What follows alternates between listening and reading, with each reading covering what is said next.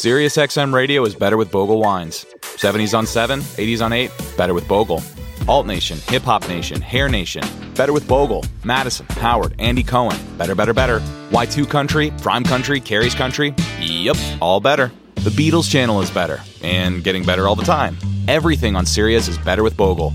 Award-winning family-owned wines ranked as some of the finest available for around $10. As long as you're not driving, it's better with Bogle. Bogle Family Vineyards, Clarksburg, California. Please drink responsibly.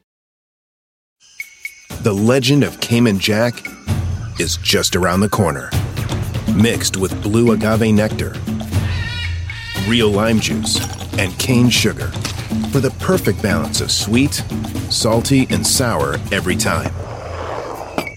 Discover legendary taste with Cayman Jack, America's #1 margarita. Premium flavored malt beverage. Please drink responsibly. All registered trademarks used under license by American Vintage Beverage Company, Chicago, Illinois.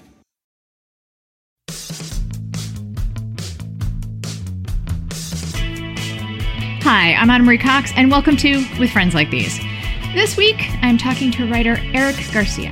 He's covered politics for a long time in Washington, and currently he's the senior Washington correspondent for The Independent.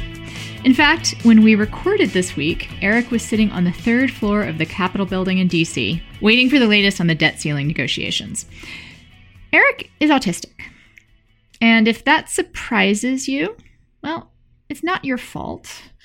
Our culture still holds on to a lot of stereotypes and myths about autism, including the idea that Eric, as an autistic person with a real job and independent life, is high functioning, whereas other autistic people might be low functioning. I wanted to have Eric on the show to talk about these stereotypes and myths, and his first book, out right now, We're Not Broken: Changing the Autism Conversation. He wrote it because, being both a reporter and autistic person, he was frustrated with how the media covered autism and how policy failures have been the result of misconceptions and stereotypes.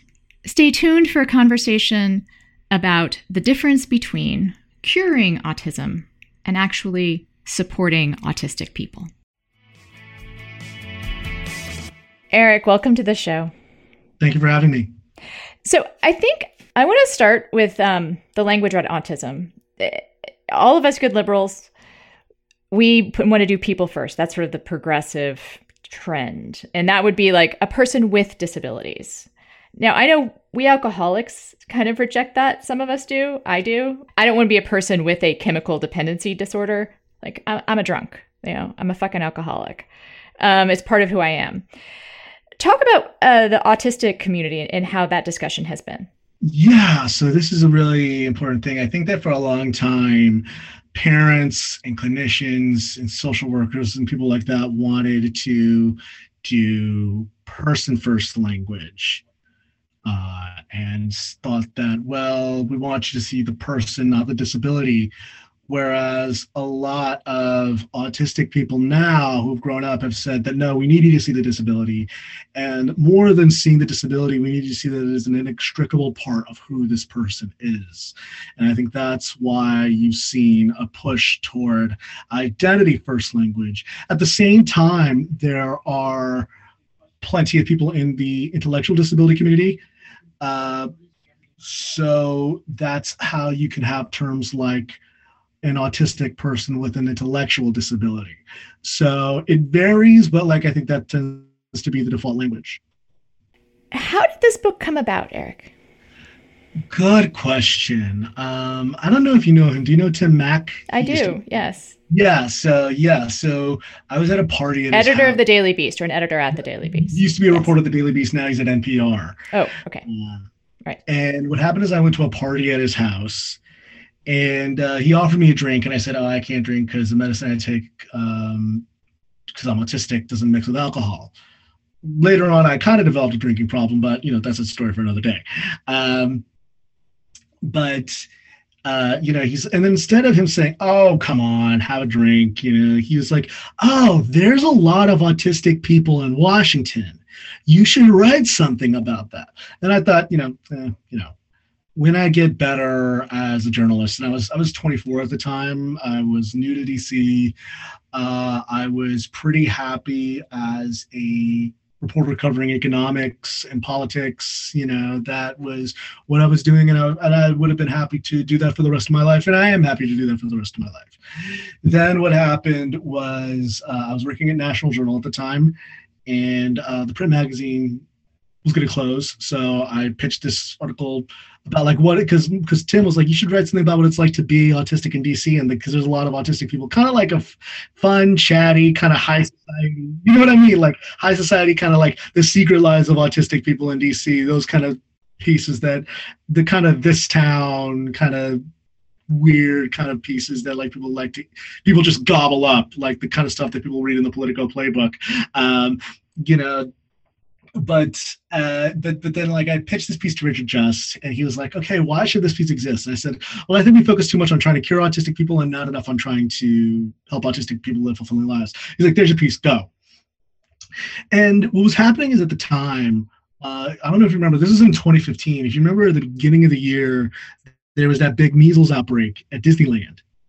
And then when I was writing, Donald Trump was starting to run for president. And if you remember, he said that autism has become an epidemic, and he blamed the vaccines. And so what that said to me was, I was like, wait, and then of course, Barack Obama had talked about curing autism in like 2013. So what that had told me was, I was like, wait, I grew up in California, those people who don't vaccinate their kids, they're a bunch of liberals and hippies, they're just crunchy, weird yoga moms who don't want to vaccinate their kids and give them the autism. And then Trump, he may be what a lot of people would call an unorthodox Republican, but he's still a Republican. I think that what happened to me was, I was just thinking to myself, well, we don't have a lot of bad information about autism. And I'm a political reporter, and I'm a journalist who covers autism, who writes about politics. And I was just like, well, if we're getting bad information, then we must have a lot of bad policy about autism. So that piece comes out. And then the next question is, well, what does it look like to be autistic across America? So I kind of hit the road and, to try to figure that out, And I went to West Virginia. I went to Nashville, Tennessee. I went to Michigan. I went to the Bay Area of California. I went to Pittsburgh, and I did some reporting here in Washington, D.C., where I live. A big part of your book is deconstructing autistic stereotypes. That's the hitting the road part. Maybe we should start with the stereotypes. Yeah. And then kind of debunk them. How about that? That works. Yeah. Okay. So I could go if you want. Like, I could tell you what I think the stereotypes are. Yeah, go. Yeah, tell me what you think the stereotypes are, because like that, yeah. Yeah. So it's Rain Man, right? Yeah. Like that's the big one, which means an autistic person is socially awkward, repetitive about stuff, a savant perhaps in some area, avoids eye contact, and also they're all men. They're all white. Yeah. I'm trying to think if I missed anything. If they're good at something, it's probably in a STEM field. And I'm trying to think of other stuff. Oh, and they're incapable of empathy. Yes. They're incapable of empathy. You have no empathy whatsoever for anybody. Yes. So where do you want to start? So let's go with the Rain Man thing. So like I ride Rain Man hard a lot. Mm-hmm. But what's interesting is that Rain Man didn't even accurately get autism at the time. So if you remember in the movie Rain Man, at the end he goes back to the institution. What's interesting is that the two people that Dustin Hoffman portrayed his character off of, a guy by the name of Joe Sullivan and another guy by the name of Peter Guthrie, neither of them were ever institutionalized. They lived with their families. They had loving families, and they never institutionalized. But it was the clinicians and the consultants on the movie who said, "This is unrealistic. A fairy tale ending. You need to change this." And so they changed it. And then on top of that, I think that, so to your point, that like a lot of autistic people are only good at like math or STEM or things like that. I got a C in mathematics. I barely passed. I took a computer coding class because I thought that would be a little bit easier than math. And like, I squeaked by that class with a C minus. I think the other one, that it's something that like everybody's a hyper savant. Very few autistic people are savants. I think there was one study that like back in like the 90s that said it was like only 10% of all autistic people are savants. And then on top of that they have no empathy. That's just ridiculous. If anything, I would argue that autistic people have more empathy than a lot of other people do. It's just that oftentimes we can't tell, or we have trouble reading the social cues or social signals, but that doesn't mean we don't feel anything. That doesn't mean that as soon as we as soon as we recognize when we've hurt someone or if somebody's going through something, then we immediately feel bad, but I think a lot of times a lot of people misinterpret that as saying that we don't have empathy. The other one is, that it is, mostly white males, that's the big one. And that goes back to the beginning. That goes back to the first study on autism was with 11 kids at Johns Hopkins University, which is not too far from where I live. I live in Washington, D.C. But, of the 11 children who were first surveyed in a study at Johns Hopkins in 1943, study that came out in 1943, 9 of them were white and Anglo-Saxon, 2 of them were Jewish. And on top of that, 8 of them were boys and 3 of them were girls.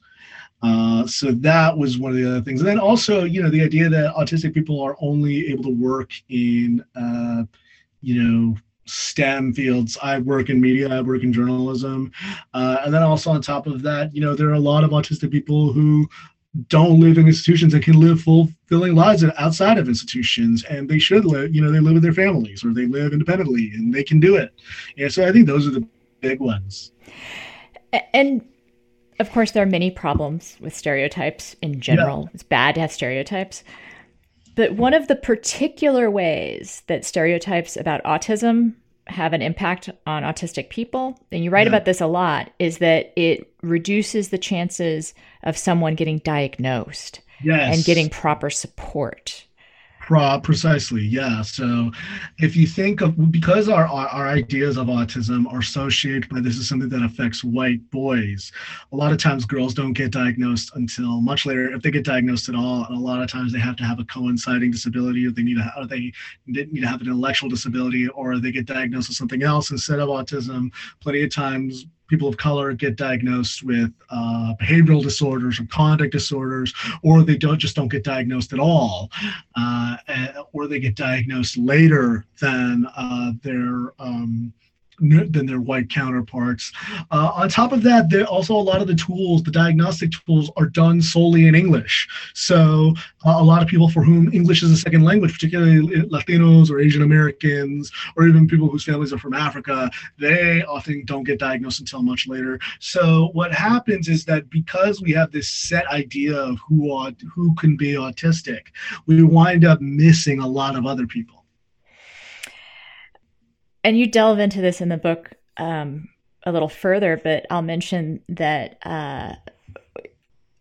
especially for people of color, this can be a deadly misdiagnosis. To not be diagnosed with autism, to instead have oppositional disorder, even ADHD. That creates a situation that, people of color already have to behave perfectly, right? Right. Yeah. But if you are undiagnosed autistic and you have interactions with the police, do you want to talk a little bit about that? Yeah, well, even if you do have a diagnosis, it's not like that's the first thing the police see, right? Right. The police see your skin color. They don't necessarily know if you're autistic. It's not like, like some places, now they have a card where you can pull it out and say, hey, I'm autistic. But even then, do you really want to put your hand in your pocket to reach for your wallet? If especially if you can't speak, especially if an autistic person can't speak, and if you put your hand in your wallet and you don't signal, that of course can lead to very, very dangerous consequences as well. So there's not really, so it could be a really deadly, I'm not speaking out of turn here. The consequences can be deadly. Yeah. And it can lead to police violence. It can lead to people being killed. And it has led to people being killed. Even when, there's a big push nowadays to train police officers and how to handle autism. But even then, there was a young man who I profile in the book. His name is Stephon Watts. In like a suburb of Chicago, the police were trained in how to deal with him, and they still shot and killed him. Mm-hmm. So it's not like this is something that can be trained away. This is something that really, I don't know if this is something that police can or should handle. Yes, there's a lot of debate about this. We shall not get into that debate right now. We're not going to get into that debate right now. But I think that's very compelling evidence for a big change in a lot of ways. I was thinking also about the misdiagnosis part for people of color, which is that if an autistic person, a person with autism, however you want to say it, is misdiagnosed and is a person of color, that just feeds the prison, the school to prison pipeline, for instance. Yeah. Because the behavior issues just become like, oh, you're oppositional. Like, oh, like you just don't obey the rules. Yeah, I wasn't able to go into that much. That was something that I thought about much later, but plenty of autistic people have had, especially autistic people of color, have bad interactions with the police, and if you're seen as just having a defiant disorder or you're just seen as having a bad attitude, then yeah, it probably can contribute to very, very negative consequences. It could probably have very negative consequences. So I absolutely agree. I think that it can have deleterious effects, and it can lead to people being escorted to and from and through, whether hither and yonder, through the incarceration and the criminal justice system, where there's more of an emphasis on the criminal than there's the justice. You mentioned earlier that one of the reasons you wrote the original piece has to do with the fact that there's this language around curing autism. I want to talk about that in the context of the distinction you make between parental activism and self-advocacy. And autism kind of has a history with that parental activism. Yeah, it does. I really kind of not even bifurcate. I almost trifurcate. Is that even a word? I don't know. Yeah, sure. I deem it a word. It's a word. I almost trifurcate the history of autism advocacy into like three sectors. There's the beginning of it, which is from 1911 when it was first used by Eugen Bleuler, all the way to 1943 with Leo Kanner in Baltimore and Hans Asperger in Nazi-occupied Vienna, all the way to Bruno Bettelheim in the 1960s. There's very much this idea that the clinicians know best, and like someone like Bruno Bettelheim argued that, he argued that it was caused by unloving parents, and the response, and like what happens when you do that, when you say the parents caused it, the best thing to do is take them away from the parents, right? And put them in an institution and, remove the pictures of them, which is literally what happened, and later on we learned that was what led to a lot of abuse. We think a lot about something like Willowbrook. That was a very common thing. Those kind of facilities were very, very common. Then what happened is, I think in the 1960s, in the late 1960s and the early 1970s, you saw kind of a pivot from that to parent advocacy, and that was really about parents trying to absolve themselves of the blame that science had put on them, and that was them trying to get their kids out of the institutions and trying to get their kids to live in their homes, but that was people like what's his name, Bernard Rimland, who wrote a book called Infantile Autism. And I think that was what it was called. But and then someone like Ruth Chris Sullivan, who was the mother of Joe Sullivan, who was the basis for Rain Man, one of the people who Rain Man was based off of. And these were parents who wanted to improve their kids' lives. But then what happened is there was even a split then, because someone like Bernard Rimland wanted an intense focus on cure. He supported a lot of things like changing diet and he even started, popularizing. He was one of the big promoters stateside of Andrew Wakefield's ideas about vaccines. And I'm just going to interrupt. Andrew Wakefield is notorious for being the charlatan who popularized the link between vaccines and autism. Yeah. I also want to jump in really quick here because I think it's an important point. So we have the beginning of autism studies, which is squarely, it's like, you screwed up, parents. Yeah. And we're going to take the kids away because you screwed up so badly and they're so damaged they can't possibly live on their own. So there. Yeah. And then you have a move that seems like an improvement, and maybe it is an improvement. In some ways it was. Yeah. Where parents are like, in some ways it's an improvement, in some ways it isn't. It's the same thinking of something caused this problem, and we have to figure out what caused it, and we have to fix it. Yeah. And it wasn't me, right? The parents like, I know it wasn't me, and we have to find the thing that did it. Right. Yeah. And that was like a dominant way of thinking about autism for a long time. And I think it still is in a lot of circles. I think that, in 2016, the federal government and private entities, and private charities spent something like $360 million on autism research, and only like 2% of that money went to lifespan to study like lifespan issues, and like something like 30%, 36%, more than half of it was either dedicated to either biology or risk factors. Mm-hmm. But then even more of that budget was spent on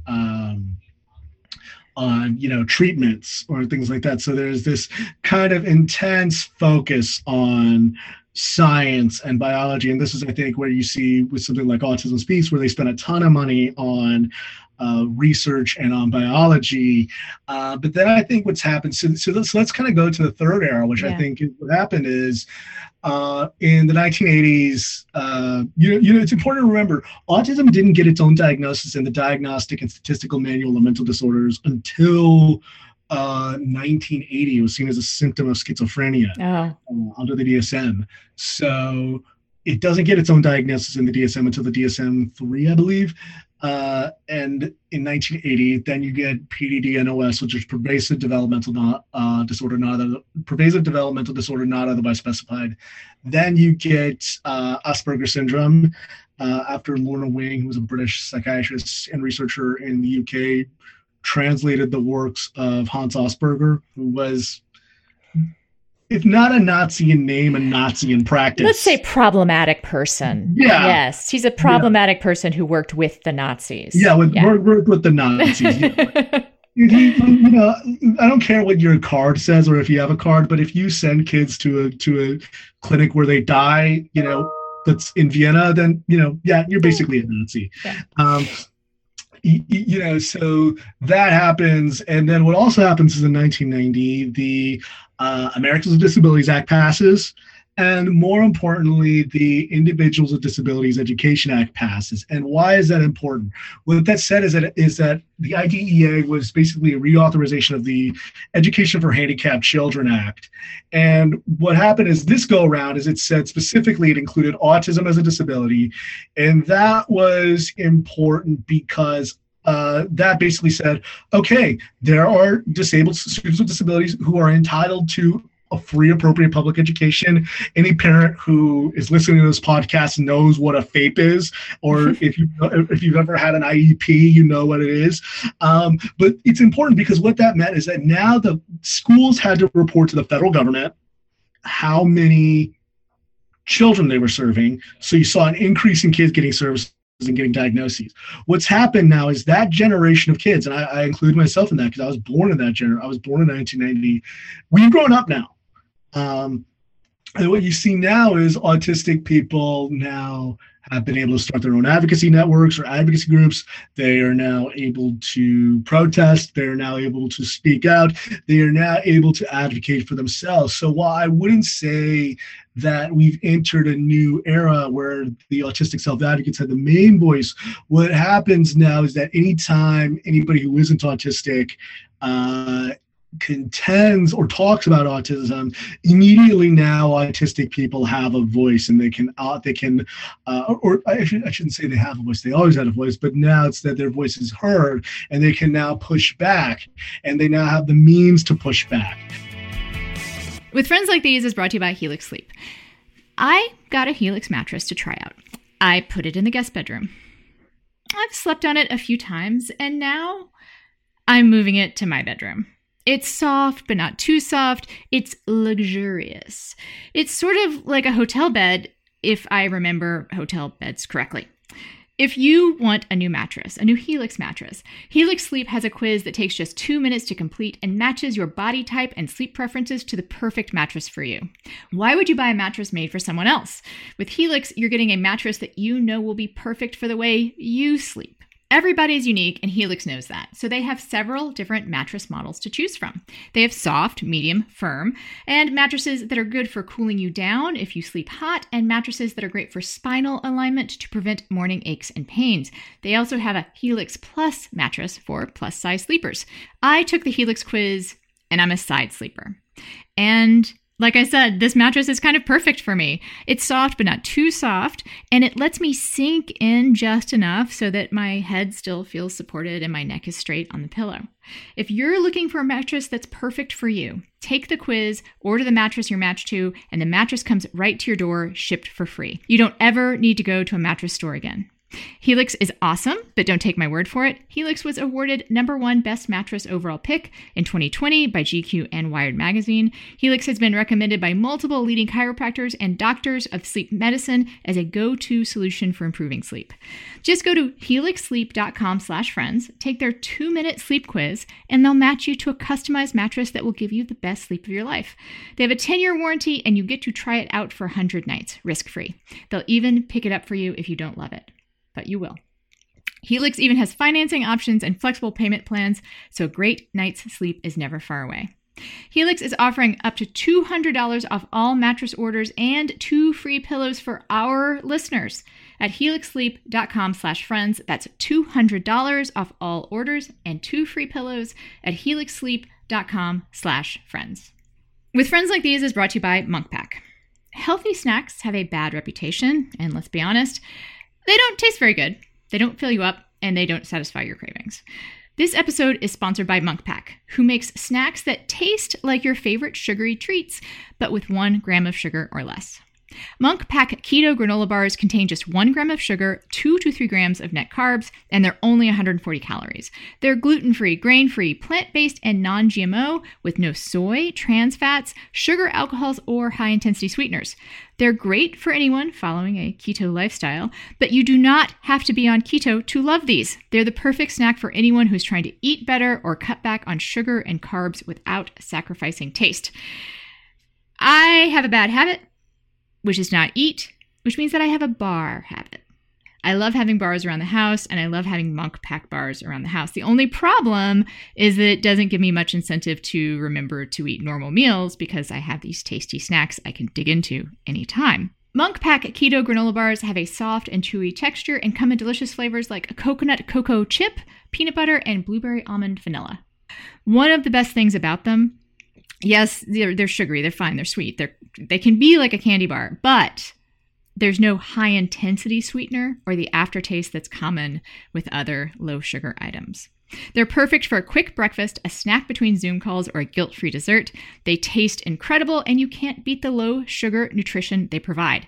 And by shopping online, you can avoid another trip to the grocery store, and you can get Munk Pack delivered right to your door. To keep fully stocked, sign up for a subscription to your favorite flavors. You save 10% on every order, and they are shipped automatically. Getting these delicious treats delivered to me is helping me eat better. Try it for yourself and you'll see we have a special deal for our listeners. Get 20% off your first purchase of any Munk Pack product by visiting monkpack.com and entering our code WFLT at checkout. Munk Pack is so confident in their product, it's backed by a 100% satisfaction guarantee. If you don't like it for any reason, they'll exchange the product or refund your money, whichever you prefer. To get started, just go to monkpack.com, that's MUNKPACK, and select any product. Then enter the code WFLT at checkout to save 20% off your purchase. Munk Pack, delicious, nutritious food you can count on. And we thank them for sponsoring this podcast. With Friends Like These is brought to you by Smalls. Give your feline friend protein-packed meals they'll crave with Smalls. Smalls is fresh, human-grade food for cats delivered right to your doorstep, so you don't have to lift a finger. Kind of like a house cat. All cats are obligate carnivores. They need fresh, protein-packed meals. Conventional cat food is made with profits in mind, using low-quality, cheap meat byproducts, grains, and starches coated in artificial flavors. Smalls, on the other paw, is made with cats in mind. Now, I'm not sure if my kitties really care about the food that I give them because they scarf up everything that I put down like they're straight off the street, have never eaten before, but they do seem healthier with Smalls. Their coats are softer and their poo is less stinky. It is. Smalls puts your cat's needs first, formulating recipes with leading cat nutritionists to be exactly what all cats need. Quality meat, gently cooked, to be the perfect protein-packed meal. Smalls develops complete and balanced recipes for all life stages with leading cat nutritionists. I love saying cat nutritionist because it sounds like there's cats in lab coats. Starting with human-grade ingredients, like you or I would find at the market, Smalls recipes are gently cooked to lock in protein, vitamins, minerals, and moisture. No room for fillers, no need for flavoring. Better quality ingredients mean a better, healthier life for your cat. Since switching to Smalls, my cats have experienced improved digestion and a less smelly litter box, softer and shinier coats, and better breath. Go to www.smalls.com/friends today to take a short quiz and use code FRIENDS to get $5 off your first order. That's smalls.com/friends, code FRIENDS to get $5 off your first order. SiriusXM Radio is better with Bogle wines. 70s on 7, 80s on 8, better with Bogle. Alt Nation, Hip Hop Nation, Hair Nation, better with Bogle. Madison, Howard, Andy Cohen, better, better, better. Y2 Country, Prime Country, Carrie's Country, yep, all better. The Beatles channel is better, and getting better all the time. Everything on Sirius is better with Bogle. Award-winning family-owned wines ranked as some of the finest available for around $10. As long as you're not driving, it's better with Bogle. Bogle Family Vineyards, Clarksburg, California. Please drink responsibly. The legend of Cayman Jack is just around the corner. Mixed with blue agave nectar, real lime juice, and cane sugar for the perfect balance of sweet, salty, and sour every time. Discover legendary taste with Cayman Jack, America's #1 margarita. Premium flavored malt beverage. Please drink responsibly. All registered trademarks used under license by American Vintage Beverage Company, Chicago, Illinois. I think you just drew this line pretty directly, but let's drill down a second, because this connection between having support and accommodations in a school and being able to advocate later, right? Yeah. Like, that's the big change, is that for the first time, autistic children are given the tools to be equal, to get a same education, and to not be cured, right? Like in this particular case, it's not like, oh, there's something wrong with you, we're sending you away. It's, we're going to support you. Yeah, we're going to support you. We're going to give you the accommodations. And I should be completely clear that this wasn't the windfall. This wasn't right. Because the federal government was supposed to fund, I think, about 40% of IDEA. It's only funded about like 14.67%, like something very, you know. And I was thinking back, and during the 2020 presidential campaign, a lot of the Democratic presidential campaigns released disability policies. One of the funny things to me was like one of the benchmarks they said was, I'm going to fully fund IDEA. And like, that's great. But like, think about how low the bar is. Like, it is considered a landmark thing that, I'm just going to fully fund this thing that was passed 30 years ago, you know? And then you had some people like Bernie Sanders saying we're going to increase the amount of money that we're going to spend on it. But like, so all those caveats mentioned, what it essentially did is it said that you are entitled to certain services, and we are going to try to accommodate you, and we're going to try to make sure that you're learning. And one of the things that I often say, that I often tell people, and you can appreciate this as a Texan, is one big reason why my mom liked George W. Bush growing up was because we lived in Texas, and we got some of the best special education we could have had when Bush was governor of Texas. It's weird. Like, Texas does have pretty good, like, special education and disability support. Like, not totally, but you mentioned this. Like, it's just an odd little quirk of Texas. I don't know. Like, obviously, I haven't been there in a long time, so I can't speak for like Rick Perry or Greg Abbott. But I know that, like, I mean, George Bush, of course, his father passed the ADA and the inside ADA. So there, and then even people I know who lived in Florida say, look, we could talk to Jeb, and like, even if we disagreed with him, he'd listen to us, when it comes to Jeb Bush. Who knows why that happened? So yeah, so like this point is that you get this kind of like taste, you get this like fraction of a fraction of accommodations, but it faith of a mustard seed, so to speak. It's like this little tiny amount allows for this incredible garden of people to grow up, and you think, what more could we do if we fully funded it? Right. I also think it's just a shift in thinking about yourself, right? Yeah. Like if you go to school and you're being even just a little, I mean, even if there's just maybe an attempt to accommodate, right? Yeah. Like it's an agency thing. Yeah, you grow up with a better sense of agency. The school says you're worth our time and you're worth our money. Yeah. And that's a powerful message to give to kids. You write in the book that you had a hard time actually asking for accommodations, and that's something I probably important to talk about, because we just celebrated accommodations. Yeah. But you yourself had trouble asking for them. Yeah, I mean, it's really weird, isn't it? Because I had trouble asking for accommodations all the way through, from when I was at community college to when I went to university to when I went to work. And I think part of it is that the flip side of giving kids some amount, but not everything, is you're told that, well, there are kids who really need the support. And it's also the problem with using labels like high functioning and low functioning autism, is that if you arrive at community, even if you go to community college, which a lot of autistic people do, and you seem to do reasonably well in school, you kind of say that, like, well, I don't really need accommodations. There are people who really need them, but because I'm here and because I can, get by, and I don't need that many accommodations. And it's not, and you almost kind of shame yourself if you ask for them, because you're like, I'm not really disabled. There are people who really need it, and I don't want any special. It's why I'm also not a fan of the term special needs, because I think it's like special treatment, but rather than equal treatment. So I think that it was, it leads to a certain stubbornness, and I think that especially if you go through the K-12 system and you see how onerous getting through and getting some kind of accommodations, you're almost kind of just like, look, it's not worth it. Like. Why even bother? So I think that happens. And then it happens again, when I go to university, because again, it's like, I'm at university. I can't be that disabled, Right. Which is just some internalized ableist nonsense,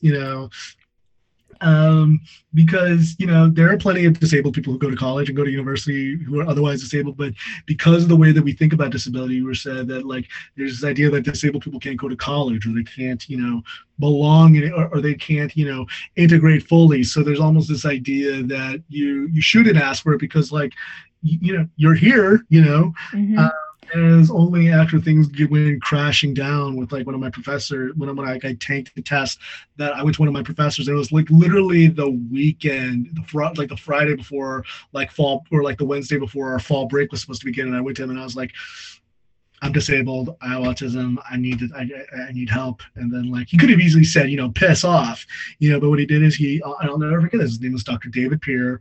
He was my professor. I was taking an elective class on African music. He called the disability student office and he talked to them for like a few minutes. He said, they're waiting for you. Go. And this was right before fall break. He could have easily said, I'm gone, but, I immediately raced down and I went, and then, I started using the services that they offered, but like, imagine if it went a different way. Yeah. I think about that all the time, that's my own kind of personal Marvel what if. But yeah, like, I mean, I think about that a lot. And I think there are probably a lot of people like myself who think that, well, I must not be too disabled, so I'm not going to ask for accommodations. And they make things unnecessarily harder for themselves.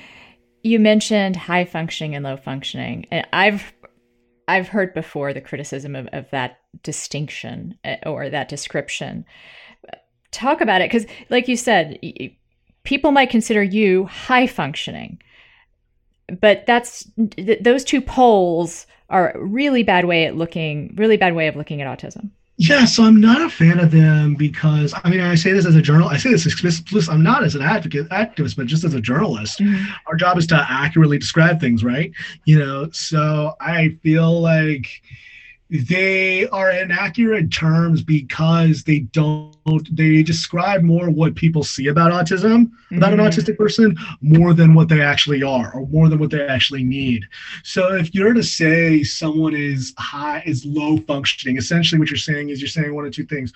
One is, oh, we can't really expect that much from them, so we're going to almost be kind of patronizing and paternalizing to them and very paternalist toward them, or we're just not going to spend that much money and resources on them because they're low functioning, so we shouldn't really expect much out of them. So fine, like it's one of those two things. You're either super patronized or you're ignored. So like that's what people say if you're when they think of you as quote unquote low functioning. Whereas if they see you as high functioning, the response is, oh well, you don't need that much assistance or you don't need that much accommodation. So therefore, we're not going to spend that much money on you. We're not going to accommodate you that much because you're high functioning. It was funny. Just the other day, someone asked me. A parent emailed me or DM'd me and said, like, my kid might be autistic. They're grown up, but why should I get the diagnosis? They seem to be doing fine. And my response is, they may look like they're doing fine to you, but they might not be doing as fine as they would be if they had the accommodations or if they had the services or if they had the diagnosis. And also the parents said, like, I don't want my kid to use it as a crutch. And I was like, crutches help people walk and move. Like crutches are great. Crutches are underrated, but because of, once again, it goes to how ableist society is that we use crutch as an insult. When crutches are actually there, if you didn't have a crutch and you had a broken leg, life would suck, but yeah. So like, I think that the terms, so I tend to prefer the terms higher support needs or lower support needs, because I think that better articulates what autistic people need or what they want, rather than how we see them. Because there are plenty of autistic people who might come off as high functioning, and I interview them in the book, who have trouble finding employment or have trouble graduating. Conversely, there are some autistic people who might be considered low functioning who are able to be successful if we give them the right resources, So, and I think, so again, I don't think it's really accurate because it's based on what neurotypical people see rather than who someone is. I want to just dip in real quick about the idea of why get diagnosed. Yeah. Because I think for me, with my mental illnesses, being diagnosed with bipolar disorder, being diagnosed as an alcoholic was a way for me to understand what the fuck was happening. Yeah, like, no, I was like, it's funny because like I got diagnosed when I was younger, when I was like, they finally got the diagnosis when I was like 8 or 9, but like it wasn't until like I was a teenager and I started seeing documentaries. I think the first time I ever saw something about autism was, you remember that? I mean, I remember you worked for MTV. Did you remember that show True Life? Yes.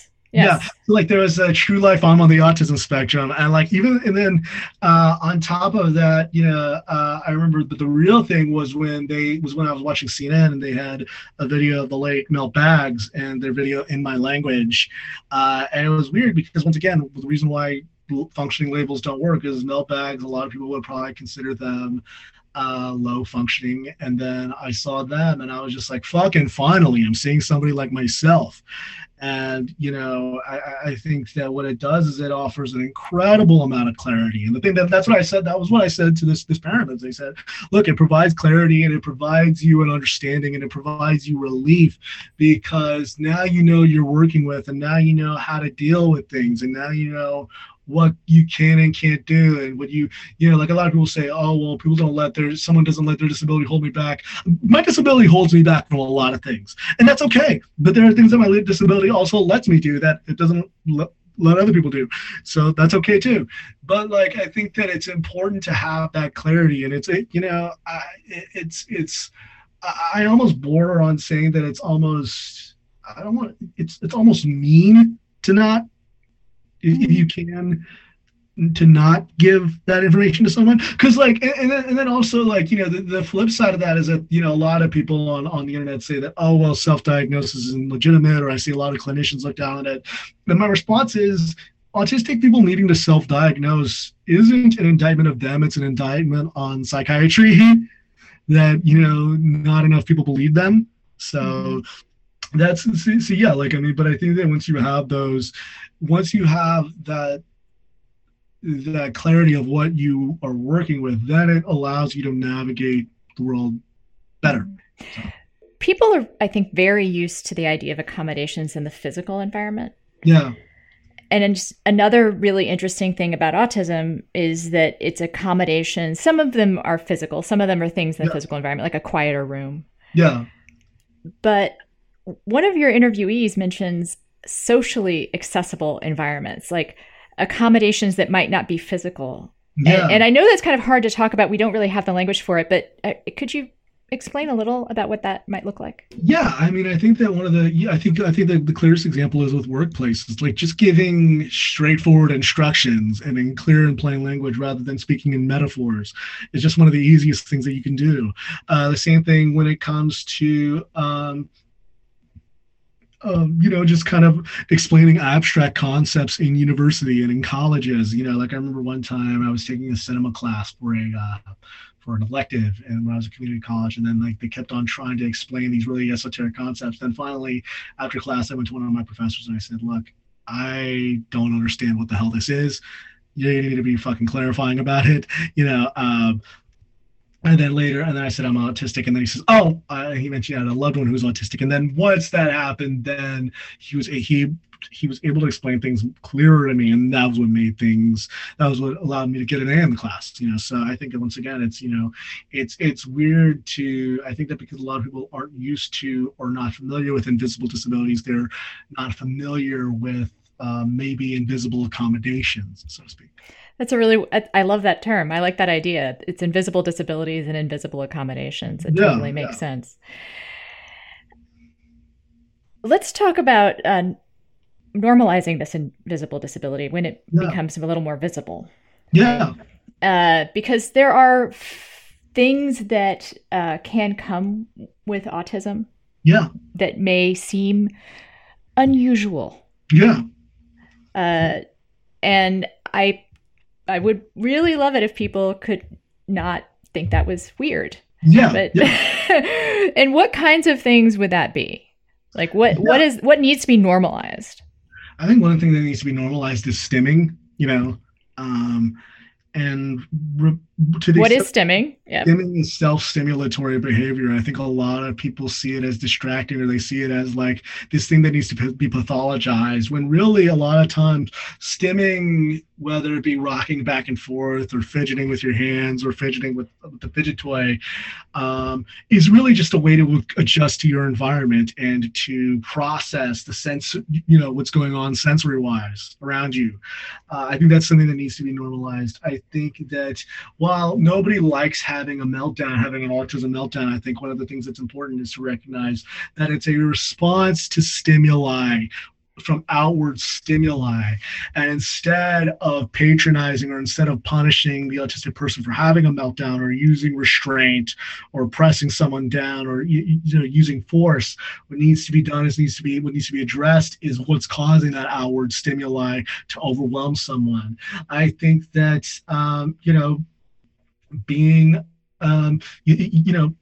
think that other people need to normalize sometimes speaking through nonverbal communication, or turning subtext or reading in between the lines into text, and being as explicit as possible. I think those are some things that need to be normalized and accommodated toward. And I think that also the other thing that needs to be accepted is and normalized is not speaking with your mouth. I think one of the things that I had to shed when I was writing this book is because I think as journalists we're told that if you email someone questions before the interview, that's seen as almost like they're going to have a time to prepare. They're going to have, give you a really processed response. That's definitely true of politicians.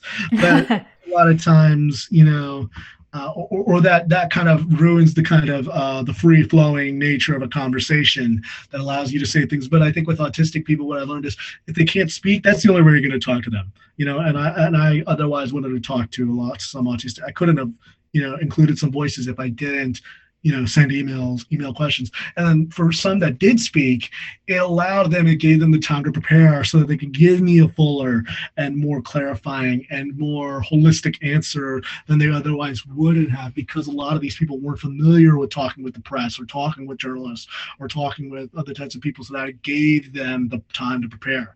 So I think those are the things that need to be normalized as well, is that there are many different valid types of communication, and none of them are less valid than the other. I'd like to talk a little bit more about meltdowns, because something about it really resonated with me. Yeah. Because I can get real squirrely. Yeah. If I'm in an environment with too much stimuli. Yeah. And for me, it's like a shutting down kind of thing, and I just have to get out of there. Just like it's like it's almost like agoraphobia. Like just gotta leave, right? Yeah. And I think we're all now familiar with the idea of I can't even, right? Yeah. But you talk about how for an autistic person, it really is an incapacitating thing.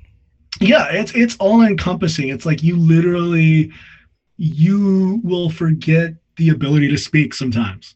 You just literally your esophagus and your vocal cords just literally can't, put together words. Your brain just gets disconnected from your vocal cords, and you just start feeling clammy, and I think a lot of people mistake it for like a temper tantrum, when really it's just like, no, this is a response of my body is just telling me I can't do this anymore. And it was interesting. There's one woman I follow on Twitter, but one thing that she said to me that really hit me like a ton of bricks was when she said, a meltdown is a form of communication. And I was like, no fucking way. I had never thought of it that way. But it is. It's your body telling you this is too much. And it's your body telling other people, I need to go, Right.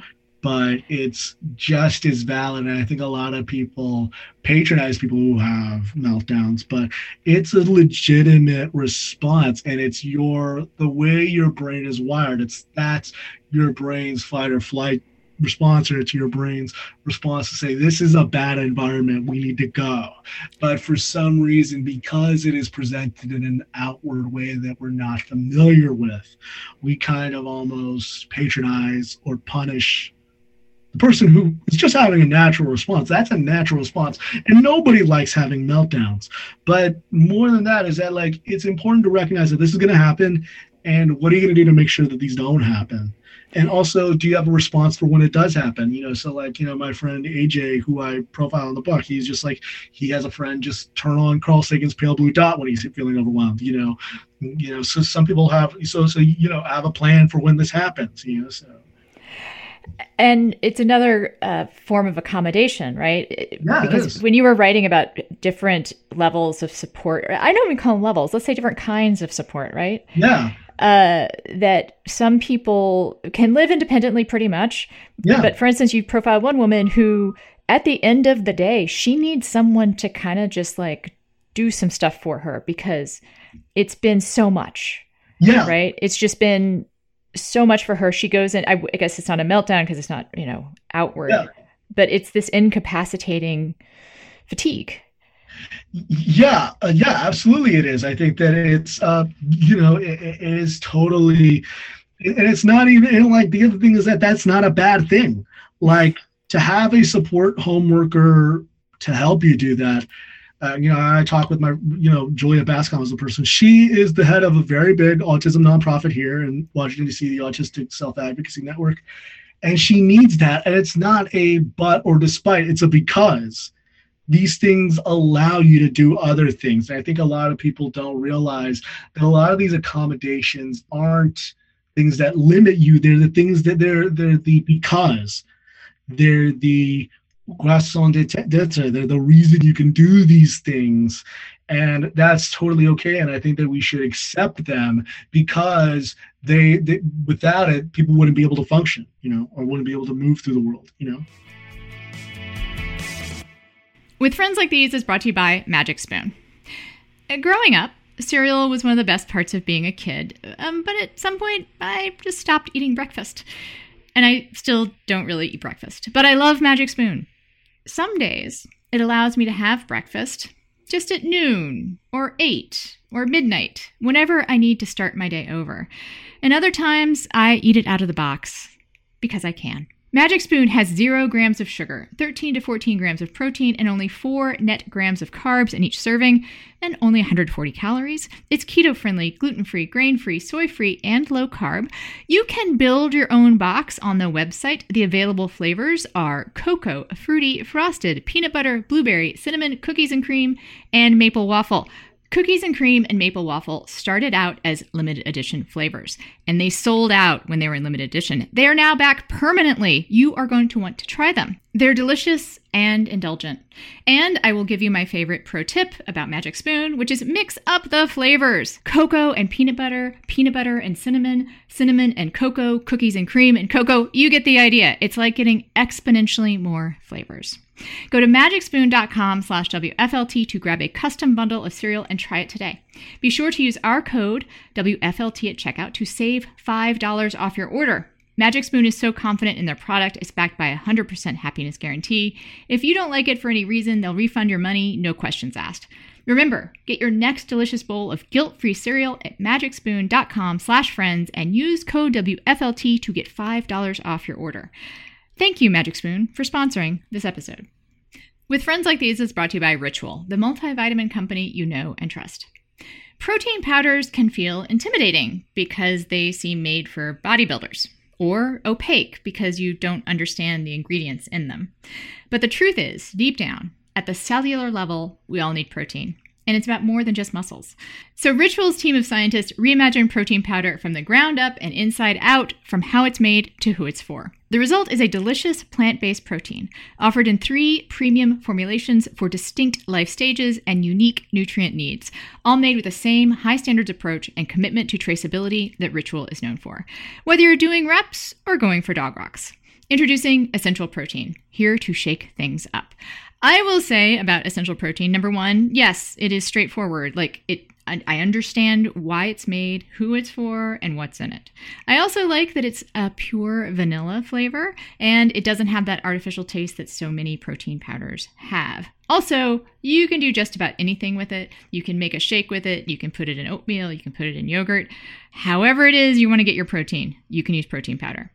You deserve to know what you're putting in your body and why. With Ritual's one-of-a-kind visible supply chain, you know what's in Ritual formulas, where the ingredients come from, and why they're included. For tomorrow, as much as today, Ritual is made with nutrients to support bones, brains, and muscles and help maintain muscle mass as you age. With no added sugar or sugar alcohols, and like all Ritual products, Essential Protein is soy-free, gluten-free, and formulated with non-GMO ingredients. So why not shake up your Ritual? To make trying something new less scary, Ritual offers a money-back guarantee if you're not 100% in love. Plus, my listeners get 10% off during your first 3 months. Just visit ritual.com/friends to add Essential Protein today. That's ritual.com/friends. SiriusXM Radio is better with Bogle wines. 70s on 7, 80s on 8, better with Bogle. Alt Nation, Hip Hop Nation, Hair Nation, better with Bogle. Madison, Howard, Andy Cohen, better, better, better.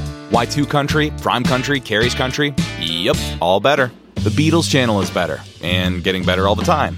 Everything on Sirius is better with Bogle. Award-winning family-owned wines ranked as some of the finest available for around $10. As long as you're not driving, it's better with Bogle. Bogle Family Vineyards, Clarksburg, California. Please drink responsibly. The legend of Cayman Jack is just around the corner. With blue agave nectar, real lime juice, and cane sugar. Discover legendary taste with America's #1 margarita. Premium flavored malt beverage. Please drink responsibly. All registered trademarks used under license by American Vintage Beverage Company, Chicago, Illinois. All right, so coming back. You write in the book about all autistic gatherings. There's an autistic retreat. Yeah. What is that like? That was such an interesting thing. I compare it to so I'm Mexican American, but I've never been to Mexico. Uh, like a lot of Mexican Americans, I'm pretty assimilated. And it was almost at one point, I was initially hesitant when I first went. Then midway through, I was like, okay, I think I get this. Then what I realized is that, oh, these people are all kind of like me. Or, oh, these are people they're different from me, but I noticed some similarities. And I want to say by the middle of the second day, I realized that this was like going back to a home country that I'd never visited before. And I realized that because there were no neurotypicals there, or I think there was like one parent there and that was it. But like, it was all autistic people. And at some point or another, I recognized that we were all kind of just being ourselves in a way that the world doesn't allow us to. And it was funny because I remember somebody else at another event I went to said that if you ever want to cure autism, just put a bunch of autistic people in a room together. And it was fascinating because I realized that we were, stimming and rocking back and forth, and we were allowing each other to kind of info dump about our favorite stuff. And we were able to, the idea that autistic people don't have any emotions, like autistic people can be just as loving and affectionate and as loud and and laugh as hard and, be just as raunchy as neurotypical people and can be just as vulgar, and we were allowed to be our whole completely wonderful and beautifully fucked up selves, just like every other human being is. I think everybody is a combination of fucked up and wonderful, and often one reinforces the other, and it is really wonderful to be in the same place as people who are fucked up like you are. Yeah, exactly. Have the same flavor of fucked upness. And when I say that, I don't say it as like we're bad because we're autistic. It's just that like, we've been beaten. Like Cal Montgomery, who I interview in the book, he told me, he's like, we don't know what autism looks like. We know what autism with trauma looks like. So we see other people who've been fucked up in one way or another by the world because the world just doesn't understand us. And in the same way, we can kind of be gentle with each other. Mm-hmm. And we can be kind with each other, and we can realize that we're not screwed up, we're not bad because we're autistic. We've been beaten up and we've been banged up a little bit because of the challenges of the world, by the cruelty of the world. Yeah. But we're okay. But we're okay, and you're okay, and it allows you. And going away from that event, I remember feeling like I can be kinder to myself after this, and that, and like I want to be, just between you, it's like I hope that like when people listen to that phrase, that you include the whole of it, because I don't want people to think that autistic people are fucked up. I was going to say I mean fucked up with love. Yeah, exactly. I mean, I sometimes the way I describe, myself is, my brain just doesn't work in the same way other people's do. Yeah. And you could see that as fucked up. Yeah. I mean, and okay, fine. Like, I whatever. It's just different. Yeah. But I think what I want, like what was fascinating and like what came after that event is I was just happy. It was a lot. Like, don't get me wrong, it was a lot because it was like nothing I'd ever experienced. And I was there to work, but also I met so many incredible people who I quote and I interview in the book from that event. And it was like, wow, these are incredible people. And it's funny because it's like my friend, John Marble, who I also profile in the book, who like, he was one of my favorite people to profile in the book. Just when you read in the chapter about work, he says, being autistic's a lot like being French. And he says that, like, a fashion designer in Paris is going to be very different from a Catholic nun in Bordeaux. But if they sit down for, baguettes in the Champagne region, they will have this kind of esprit de corps and this understanding of each other as Frenchmen and Frenchwomen that that transcends where they live and their temperament and all that. That they have this understanding of being French. And in the same way, one of the things I noticed when I was writing this book that I can unequivocally say is how amazed is that, like, there were these, yes, autism, I want to be explicit, autism is as varied and as diverse as the people who have it. But at the same time, there are these through lines and there are these common threads that tie us all together. And you realize, wow, for the longest time, you just thought you were defective or you were weird because of this. But then you realize there's like, 10 million other people like you. And that's weirdly comforting, Yeah. I love what you said about how being with a group of other autistic people and kind of embracing your specific kind of different wiring. Yeah. Right. Helps you be kinder to yourself. And that makes me think of something I learned in your book that I completely blew me away, which is that some studies suggest that autistic people are overrepresented in the LGBTQ community. Yeah. And you have a kind of theory about that, right? Yeah. Well, I don't even know if it's my theory. It's what other autistic people have said. That, like, because like I interviewed this wonderful person, Charlie Garcia Spiegel. He's just fantastic. He's autistic and he's trans and he's Latino.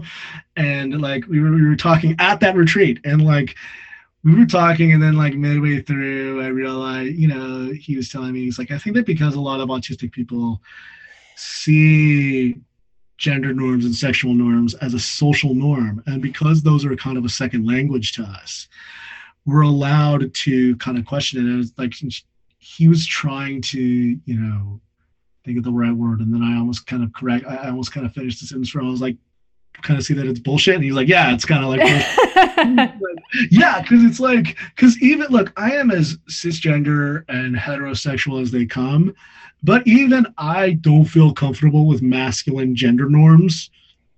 I just don't feel comfortable with them. So I can totally see how if you are trans or queer or lesbian or gay or bisexual or whatever, anything else, that if you already don't feel like you fit in, you feel like these social norms are already constricting for you, that you would realize that, wait, we prescribe these kind of social and sexual gender norms for a lot of other things, and why should we belong to them, and why should we conform to them? And it's why, I often joke that whenever I go, I only say it kind of half jokingly, but it's, half serious, that like whenever I go to these events, I'm usually one of the only straight, cisgender, heterosexual guys, people there, and it's, and like, that's absolutely true, because so many times there are so many fantastic people. And I think what it shows me is that like the other thing that I say is that like the same impulse that forces the world to want to make gay people more straighter, or trans people behave more cis, is the same impulse that wants to make autistic people behave more neurotypically, rather than accepting them for who they are and accepting them for all their flaws and accepting them for all the beauty that they have. Those are they're the same impulses. They literally share the same DNA. The clinic that started applied behavioral analysis was started by a guy named the name of Ole Iver Lovaas. He was also the person who started UCLA's Feminine Boy Project, which was basically a conversion therapy.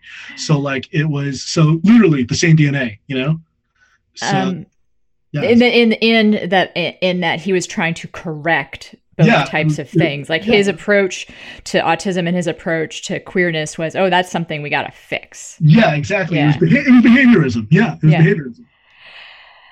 I think this leads us rather naturally into a discussion of autism and sex. Yeah. Autism. We could also say relationships if you want, sex is but because there's stereotypes around that, right? Yeah, no, like, I mean, one of the things, because a lot of people think that autistic people are asexual or don't, and not to say that there aren't autistic asexuals. I know some autistic asexual people, and, God bless. But also, I know some autistic people who are 10 times hornier than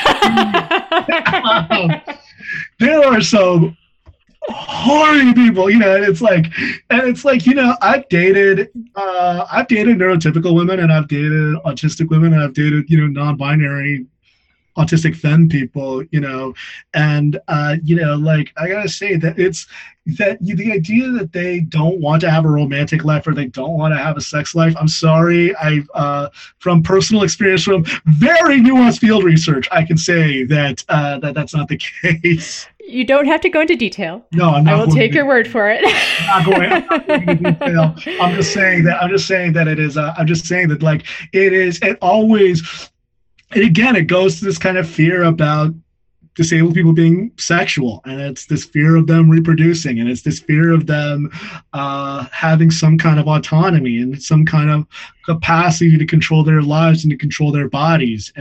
But like, autistic people, like I said, there's some who may not want to date or have sex and that. That's cool, fine, do that. But like, there are neurotypical people who are like that, but in the same respect, autistic people should be allowed to date and have sex and marry and have kids and things like that. That's totally something that it's a normal part of the human experience. And why wouldn't some autistic people want to experience that?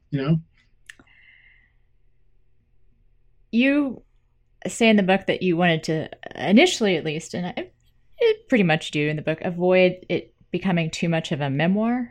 Yeah. But I get it. You say you don't want it to be a self-narrating zoo exhibit. Yeah. I took that idea from Jim Sinclair. And I don't have anything against autism memoirs. Some of them are fantastic. I'm reading one right now.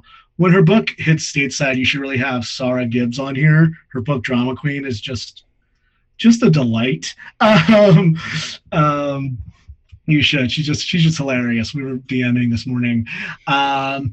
But I also worry that sometimes when you do these kind of memoirs, that they almost individualize the autistic experience, or they say that look at this really inspiring autistic person, rather than, I think what I saw myself as more of a set piece within a larger narrative. So what I wanted to do is I wanted to contextualize my experience. And I think also just my general, I think this is the benefit of having been a newspaper reporter, for better or for worse, for the majority of my career, is that just being generally curious. That like anytime I wanted to write about myself, I would just be like, but is that indicative of a larger trend? Is this kind of this, is this a real thing, or is this a thing, and then literally what I would do is I would look it up, or I do it, I just try to corroborate that, and I'd be like, oh, this might be a thing, and then I'd be like, well, let me talk to some more people, or let me see if I can get more people to talk about this. So I guess maybe it's just my general impulse to be curious and my general impulse to just be skeptical of my own experience that led me to want to do more about that. But I that was what really was the driver for that. I am very curious about how your autism impacts your journalism and your career. Yeah. Because I thought about this when you mentioned how autistic people can recognize gender norms and sex norms as the norms. Yeah. And I wonder, that's a way of calling bullshit, right? Yeah, it is. It's a way of calling bullshit. And so as you as a reporter, do you think your autism helps you call bullshit? Absolutely it does. If I feel like somebody's not answering the question, I'm going to get, I'm talking to you from the third floor of the Capitol. I don't know if you ever were a reporter on the Capitol, but I'm in that little press gallery that they have in the house, literally later today, I'm going to be talking with members of Congress about the government shutdown and the infrastructure bill. And sometimes I'll get really peeved off if I feel like they're giving me a, filtered, not answer, and I'm I used to get when I started out in my career, I remember back in 2015 when I was covering Elizabeth Warren a lot, because I used to cover financial regulation, and then that turned into, was she going to run for president? She should have never talked to reporters. And I remember getting really almost, they've been interested. I'd be like, why doesn't she want to talk to me? Then I'd almost get kind of offended. I'd be like, you're a senator, damn it. You should be answering questions, So I generally feel like sometimes politeness is for suckers, Now sometimes that's led me to bad things. Like one time when I followed a senator in the men's room, but so you're not. So it would just be very clear. What I think I'm hearing is because you see norms as norms, and you can sort of choose to obey them or not yourself. Yeah. You're just like, I'm here for this story. I don't care what other people think. Yeah. I'm going to ask a question. I'm going to follow the guy into the men's room because I can put the story first, and I don't have a opinion about what people think about me. Yeah, I don't really care. So my feeling is usually like, I used to get really, really defensive when people didn't like a story that I did do. Then like, I don't know, just like, oh, they're gonna be like a baby. You got to let them cry a little bit, and then you I don't know how good of a parent that would make me, but like, I mean, like, it's like, let them walk it off. They need you as much as you need them. Fuck them. So, like that kind of attitude is still, I think that kind of feeling that, like, if you're not going to tell the truth, then I'm going to be a jerk to you. I love it. I think that very much is an asset for me. Anytime, I write about in the book when I asked, like in the opening of the book, I asked somebody if they were going to run for president when they were in Iowa, and like they gave me kind of a non-answer answer, and I was just like later on I walked away, I was like, that's kind of a bullshit answer, like, I generally don't like it when people give kind of a cookie cutter answer for something and they think it's the safe thing rather than telling the truth. So you intentionally steered away from too much memoir. Yeah. But yeah, I know that writing this book changed you. Yeah. Yeah, it did. Please talk about that. I think, again, to the point about like, I think when I started, I think when you're growing up as a teenager, you have this kind of idea that you don't know what, even if you have a diagnosis, you don't care about the diagnosis label. You care about the diagnosis label that the kids in the schoolyard are giving you, and oftentimes it's a lot more cutting than anything a doctor can tell you, and that kind of sets you to think that, okay, well, I'm not going to have a really stable, life, I'm going to really, or I'm going to always have difficulty with making friends, or I'm always going to have a difficulty, or like, it's going to be something that, it's if I want to get married, I'm still on the fence about getting married and having kids, but like, that's going to be really hard. Sorry, Mom. Like you have these kind of ideas that,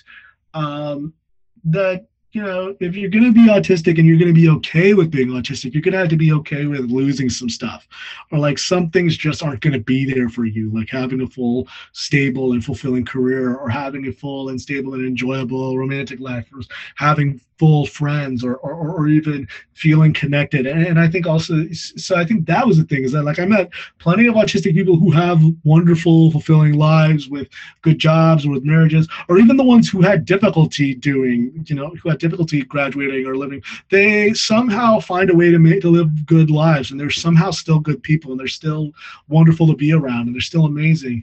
And I think the other thing that it changed, so I think that happened, I think it allowed me to be kinder to myself. And I think the other thing is that when I first started writing about autism, I used to worry that I was the wrong kind of autistic. I worried that, like, because I didn't know enough about the history, I didn't know about this, or I didn't know about that. It's kind of a lot of like my anxieties being Mexican American. Like, I don't speak fluent Spanish. I've never been to Mexico, as I've said. I don't know a lot about, that I've just never felt that kind of kinship. I was born in the Midwest. I grew up in California and Texas, but like, I never had that understanding. But then like I think what I realized is that there's no right way to be Latino, there's no right or wrong way to be autistic. So I think that's one thing that's kind of changed. You end the book, or sort of begin to wrap up, with a quote from Frederick Douglass. Yeah. I should say Adam Serwer gave me that quote, so I had to It's a great quote. I will read it, and then please talk about the way that you relate it. What I ask for the Negro is not benevolence, not pity, not sympathy, but simply justice. And he concluded his remarks by saying, "What shall we do with the Negro? Do nothing with us." Yeah, Frederick Douglass is one of my heroes. Because that might sound weird to people, right? Like, do nothing with us. But what does it mean for you?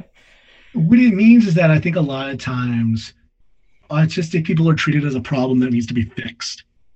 Their very existence is, to borrow from another great American intellectual, W.B. Du Bois, in his book, The Souls of Black Folk, when people encounter you, there's almost this implicit question of what is it like to be a problem in America, And the same way, I feel like when you're being autistic, there's all this push to find solutions or to fix this, and not enough on what do autistic people want and need, and how do we help you do that? What do we do? Because Douglas wasn't saying like, don't do anything, like don't do it. He talked about wanting, work, and he wanted, ways to empower freedmen and freed women, but like he didn't want them treated like a social issue to be championed. He wanted them to be treated like people.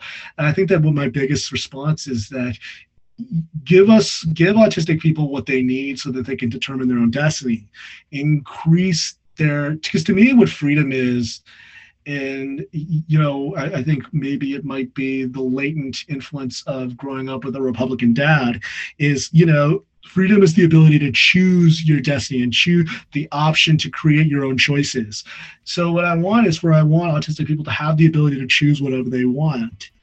And I don't want them to be prescribed something. I don't want their destiny to be pre-written for them. I want them to be able to have all the opportunities that neurotypicals do. My sister is neurotypical. And what I basically say is I want my sister to have the same stuff I have, the same opportunities that I have, and vice versa. And my mom did that. And then conversely, my sister and I, we couldn't be more different in a lot of ways, but we were given the same options and the same choices to do whatever we wanted, and we were able to do it. So that's basically what I say. Many thanks to Eric Garcia, who is the Washington correspondent for The Independent and the author of We're Not Broken: Changing the Autism Conversation, a great mind-opening read about neuroatypical minds. This show is a product of Crooked Media. Andy Gardner-Bernstein is our producer. Patrick Antonetti is our editor. Take care of yourselves.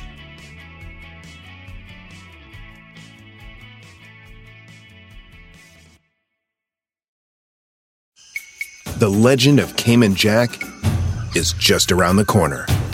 Mixed with blue agave nectar, real lime juice, and cane sugar for the perfect balance of sweet, salty, and sour every time.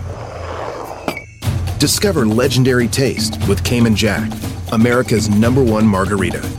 Premium flavored malt beverage. Please drink responsibly. All registered trademarks used under license by American Vintage Beverage Company, Chicago, Illinois. This is a big year. The Ohio Lottery's golden anniversary. 50 years of excitement, of growing jackpots and crossed fingers. 50 years of funding for schools, of changed lives and brightened days. 50 years of fun, and that is worth celebrating. So watch for can't-miss promotions, huge events, and new games that will make the Ohio Lottery's 50th year its biggest one yet. Learn more at funturns50.com.